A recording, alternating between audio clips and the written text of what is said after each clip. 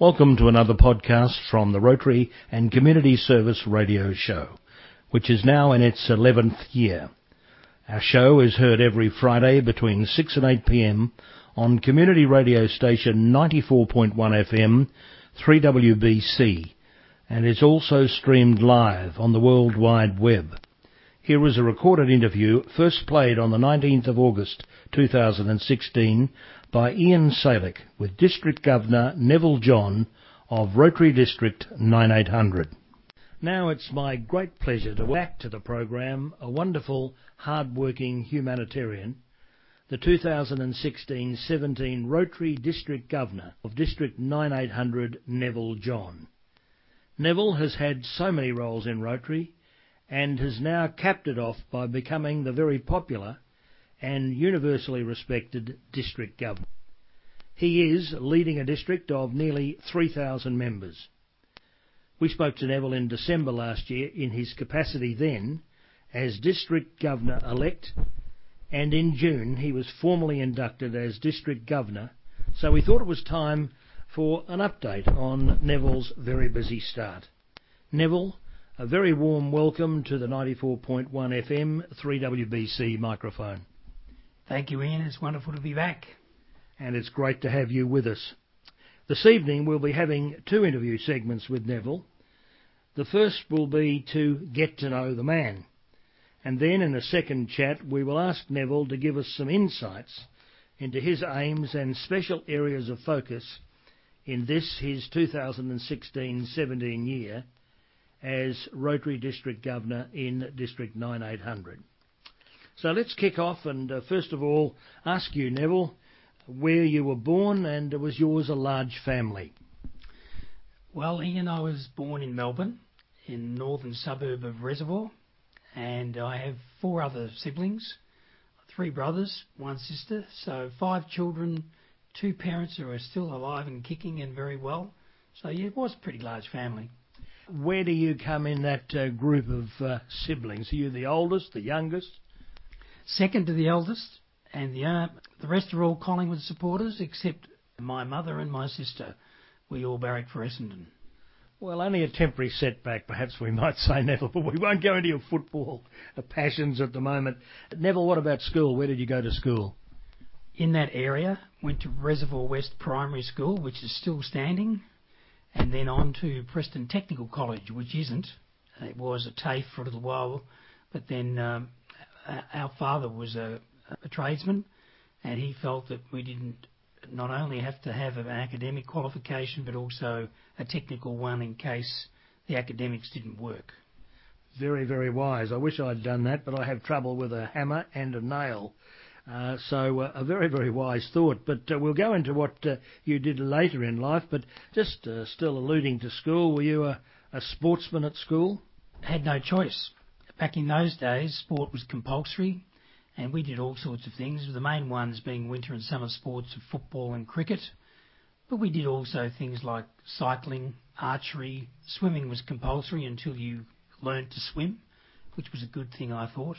So we didn't have all of the other sports like basketball and things of that kind, so we stuck to pretty much to the football and cricket. I'm fascinated, though, to hear that you did archery. Tell us a little bit about that. You could have been in the Olympic Games. Possibly not. That was one of the most painful sports played. You see, if you don't fire that arrow off right, it twangs against your skin. And now I know why they have these guards on their arms, because that gives you an almighty welt when you don't get it right. I did it for one term, thought it was a bit of fun, but I wanted to get a bit more back into the physical stuff like football. And did you play football at school and then after school as well? I didn't start playing football until under 16s, which was probably true for that era. And then I went on and played in the Diamond Valley League, which was with Reservoir Lakeside. I tried out with Preston Football Club in the VFA. I was never going to make a career out of football. But then I went and played in the Eastern Suburban Churches for the remainder of my football life. And what position did you play in? Always in the back line, half back, and trying to stop those rascally little rovers. But look, I played in 3 premierships in my years, so I was very happy. It's a great thing to be involved in team sports. A good thing to do, Neville, for the all-rounded man. And you went on to tertiary study. I did. I studied at RMIT University and qualified with a diploma in business studies with a minor in legal studies and computer science. Brilliant stuff. What was your favourite discipline? Well, it wasn't economics. I did enjoy sociology, actually, and that's probably helped me in the latter part of my career when I became a leader in the accounting firm that I was a partner in. But I did enjoy mathematics all the way through. I did enjoy spelling. So in terms of those literacy and numeracy talents, I always felt comfortable with those. And you've gone on to develop those especially well and bring that to Rotary. Neville, you married Rebecca, who I know plays such a major support role in your life, and especially in this year as DG. Tell us a little bit about Rebecca and your family. Well, that's an interesting story and one that everyone likes to hear once I've told it.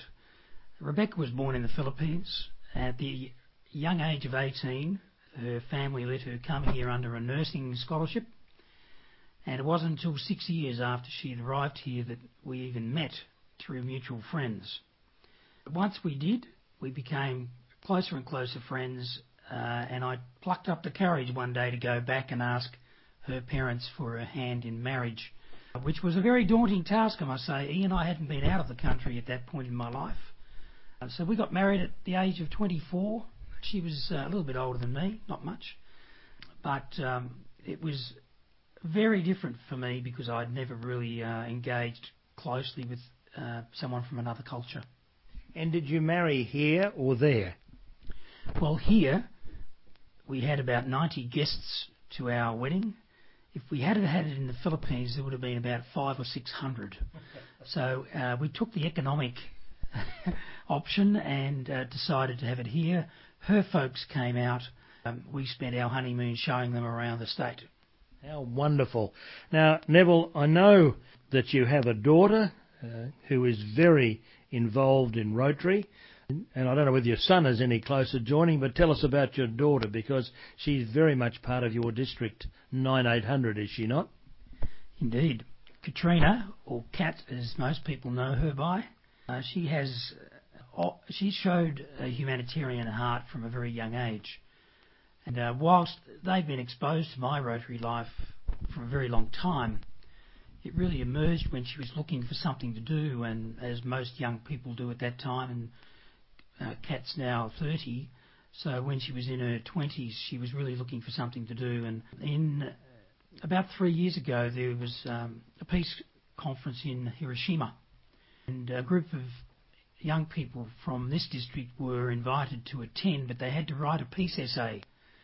And she wrote one and was selected as one of 10 to attend that conference in Japan, and came back filled with the desire to want to do things. And she very quickly after that joined Melbourne Park Rotary, which is a Rotary club that is full of young, vibrant, bustling people. A wonderful club. They are indeed. I really do enjoy their company, and they're expanding their wings out in the district now. We have one of their past presidents, under 30, Nicole Lake, who is an assistant governor this year and doing a marvellous job. And Neville, I suppose it's timely that I ask you when you actually joined Rotary. You've obviously recruited the family, but when did you yourself join Rotary? 1995. I've always worked in the city until I retired in 2002, but in 1995 I was invited by the then chief manager of Westpac Bank, and I've always regarded him as an honourable man, so it was an honour to be invited to join the club, notwithstanding I did not have a lot of time in my life then, Ian. Had a family. I was managing partner of our practice. Life was full. And what club did you initially join? Central Melbourne Sunrise. It's a breakfast club, as you could gather. We've dropped the Sunrise recently, so we're now Central Melbourne Rotary. We meet at the RACV Club on a Tuesday morning, early enough to get us back in our office by 9 o'clock. So it was very appealing to me.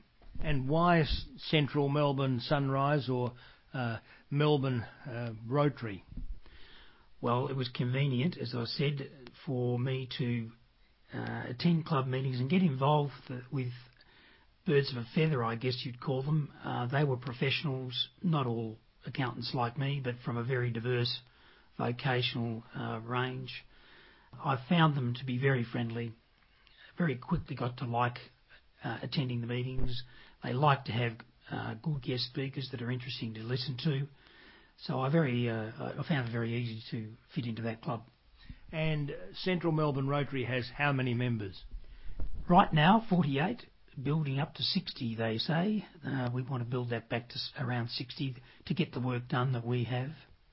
And is there a good mix of professional backgrounds and gender in your own club? Well, it tends to be what it is.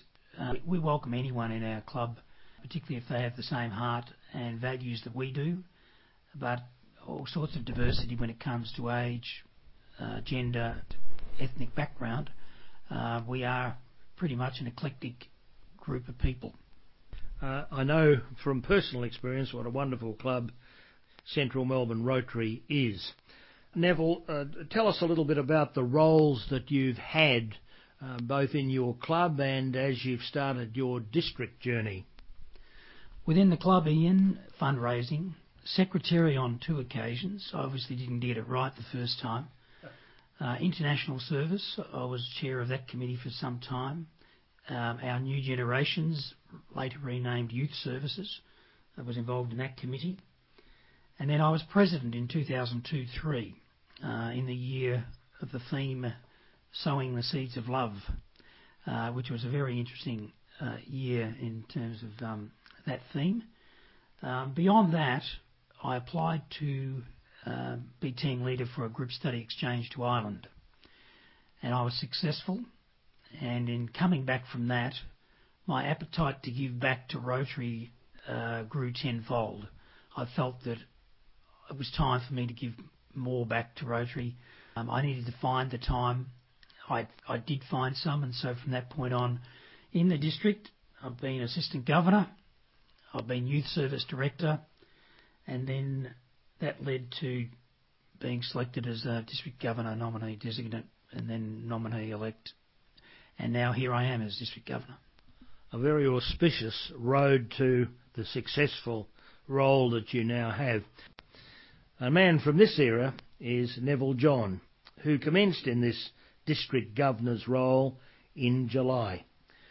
Well, Neville, how has your start been this year? As always, it's a busy start to any governor's year, Ian, as we have club changeovers. Rebecca and I have visited 22 of those, the last of which was late July. And in mid-July, we started our official club visits. So I'm up to number 14 club visit now. And next week, we head up to Bendigo for the week, where we visit 5 clubs before coming back to Melbourne for some more back here. And how many clubs overall will you visit in the district? How many clubs does the district have? There are 67 clubs in all, so we've only got 53 to go. And as someone said, oh golly, it's like climbing a big hill. You don't look up too often, you just keep your head down and keep going. But it's a great delight to actually be invited by the clubs to hear what they're doing in their communities, and it's a great honour to be in the role that I am. It's a wonderful effort, a very hard-working effort. Just tell our listeners where District 9800's boundaries are, roughly. Well, I can probably explain it better this way. If the artist Pro Hart grabbed a handful of paint and went splat, that's about where District 9800 would be. But seriously, if you take the slither all the way up the Calder Freeway from Melbourne through to Bendigo, picking up Dalesford, Gisborne, Kyneton, Castlemaine, Dalesford, into Bendigo and across to Echuca and Moama and Rochester. And then there's a whole bunch of clubs in the western suburbs, all the way down to Wyndham, and then across to the east, only as far as Chadstone and Malvern, and not very far to the north, only Brunswick. But 67 clubs in all. It's going to be a massive effort to cover them all. When do you actually finish that tour de force? The final club visit is on the 9th of December. So we will have a good spread, usually at the rate of 3 or 4 a week. And Rebecca accompanies you on most of those visits? She will be at every one but one. She's heading overseas shortly when we'll miss one meeting. But otherwise, she is very much wanting to be part of this year. It's a sterling effort, Neville. You really should be commended very fully on what you do and what all your predecessors have done in the role as District Governor. Neville, by now you will have obviously formed some clear ideas of what you want to prioritise in your year. What is your main focus and your aims for this 2016-17 Rotary year? Your listeners may or may not know, Ian, that before presidents become president, we have a president-elect training series. All the way through, we've stuck to the simple principle that we want every club to be stronger on 1 July 2017 than they were on 1 July 2016. That's a very simple principle, but we actually talked about how we're going to achieve that. And we're going to achieve it by working together in a vibrant, active clubs that engages its members with interesting projects and actively promotes what they do to their community. And I do believe in those instances that new members will come and existing ones will stay. So I think those common principles are going to be the driving force behind club success in the future and membership. And obviously gaining and retaining members is vitally important. If you had to prioritise what a club did to do both of those things, to retain and gain, what would you nominate? The word engagement. I think when an individual joins a Rotary Club, it's because of something interesting that they find about it. They eventually make some friends, and those friendships are partly the glue that keeps them there, but not all.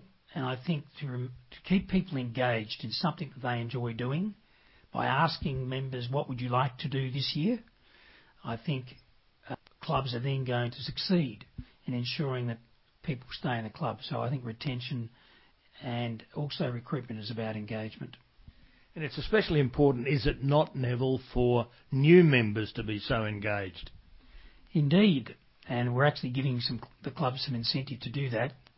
And there's, in a certain period of time, we do have membership grants that we give clubs who gain 4 or more members in a certain period, and that money is for those new members to identify a community project of their choice to get engaged in. And in that way, they get started on their Rotary journey by seeing and feeling and touching project work in their community. Neville, in terms of future activities with Rotary International, what is your view on how Rotary International can contribute to make the organisation have even greater relevance in the world? It needs to contribute in the things that our communities want us to help them with. And they are pretty much common things like mental health, homelessness, family violence. These are issues that Rotary clubs are already playing a part in preventing through its very diverse vocational expertise, its experience, and its wonderful networking. So it's those homegrown things, Ian, that I think that our communities will welcome us for, in the same way that we've done with the Eradicate Polio campaign, of which we're almost there. I think the world will see that Rotary, through its unique structure, has the ability to do almost anything. Neville, in previous interviews with the current Rotary International President, John Germ, and very recently with our very own Australian Rotary International President-elect, Ian Risley, we have asked the same question. At the conclusion of your year, what would you like Rotarians in this district to say about your achievements, and those achievements being the achievements of District Governor? Neville John's District Governor's achievements. What would you like people to say about you? It's to hope that they realise that every Rotary project starts with the idea of one person, and that they are part of a network that takes those ideas, leverages them, develops them, turns them into projects that help change lives. I think if we see more that what we do is no small thing, but a big thing, that everything we do means something, particularly to those that we help, then I think our members will have understood what the core of Rotary is all about in terms of our humanitarian service. Well, listeners, we're in fine hands, as you can hear. As one of the many district governors around the world, Neville brings to the District 9800 very, very special skills and talents. And it's been a great pleasure to speak to you, Neville. I'm sure every Rotarian in District 9800 wishes you and Rebecca, who is your great supporter in the tour de force, as I like to call it, we wish you the very best of success in your Rotary year. More power to you, Neville. Thank you, Ian, and also thank you for everything you're doing. Thank you for listening to this podcast. This podcast was produced and presented by Ian Salick of Rotary District 9800 in Victoria, Australia. Other podcasts can be found on the Rotary Club of Canterbury website, www.canterburyrotary.org.